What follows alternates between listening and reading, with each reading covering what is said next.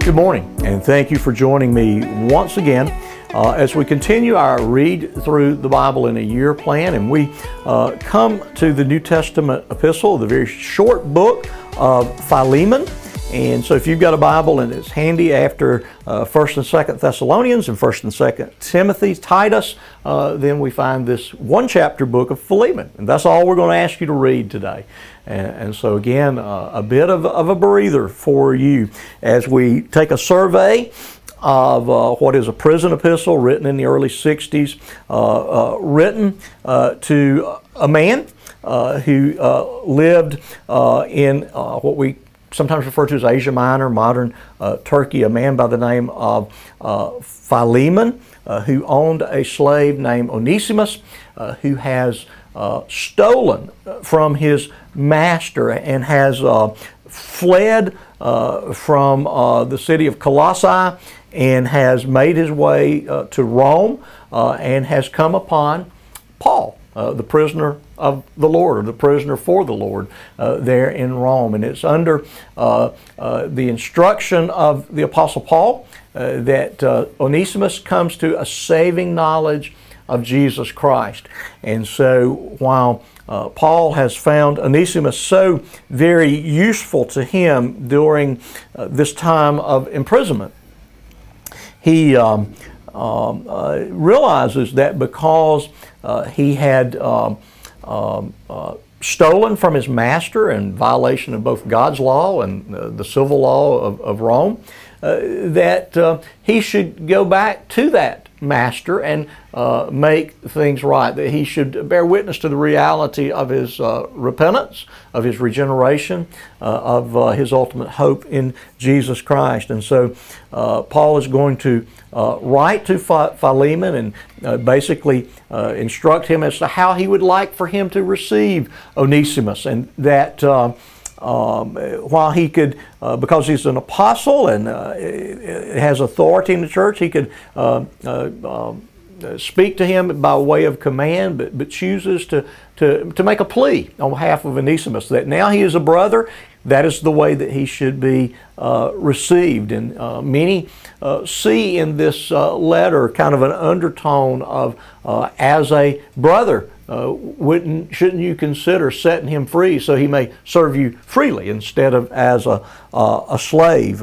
But at any rate, Paul desires whatever their relationship is as far as servant, slave, and master, that they would first and foremost relate to one another as brothers in the Lord Jesus Christ. And certainly a radical concept that a slave, particularly a slave who had stolen from his master, that he would be received back and be forgiven.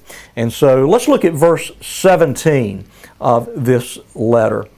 So if you consider me your partner, receive him as you would receive me. If he has wronged you at all or owes you anything, charge that to my account. I, Paul, write this with my own hand. I will repay it. So to say nothing of your owing me, even your own self. Yes, brother, I want some benefit from you in the Lord. Refresh my heart in Christ. And so while subtle, very clear as to what the Apostle Paul desires in terms of the way that Onesimus shall be received back by his master, appealing to this relationship that had already been established between Paul and Philemon.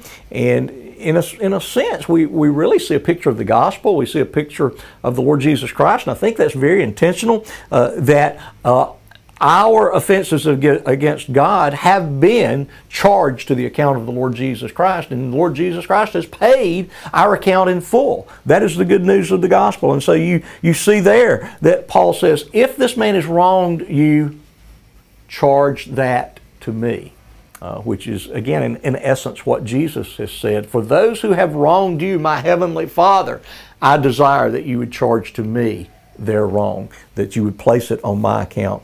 And so that in itself may have been a bit stinging to Philemon, that he saw in this relationship the great picture, the great drama of the gospel, and Paul appeals to him to act in accordance to that gospel. And Paul says that should you do that, that would be a great encouragement. As I am languishing in prison, that I have lost my freedom, but to be sure, that would be an encouragement to me. And so what a great word from the Apostle Paul, the one who, while suffering persecution, can write both words of instruction, but words of encouragement to his associates, to the church at that time, and to the church for the 2,000-year history of the church. And so I pray that this is a blessing to your day, and I'll look forward to seeing you once again tomorrow.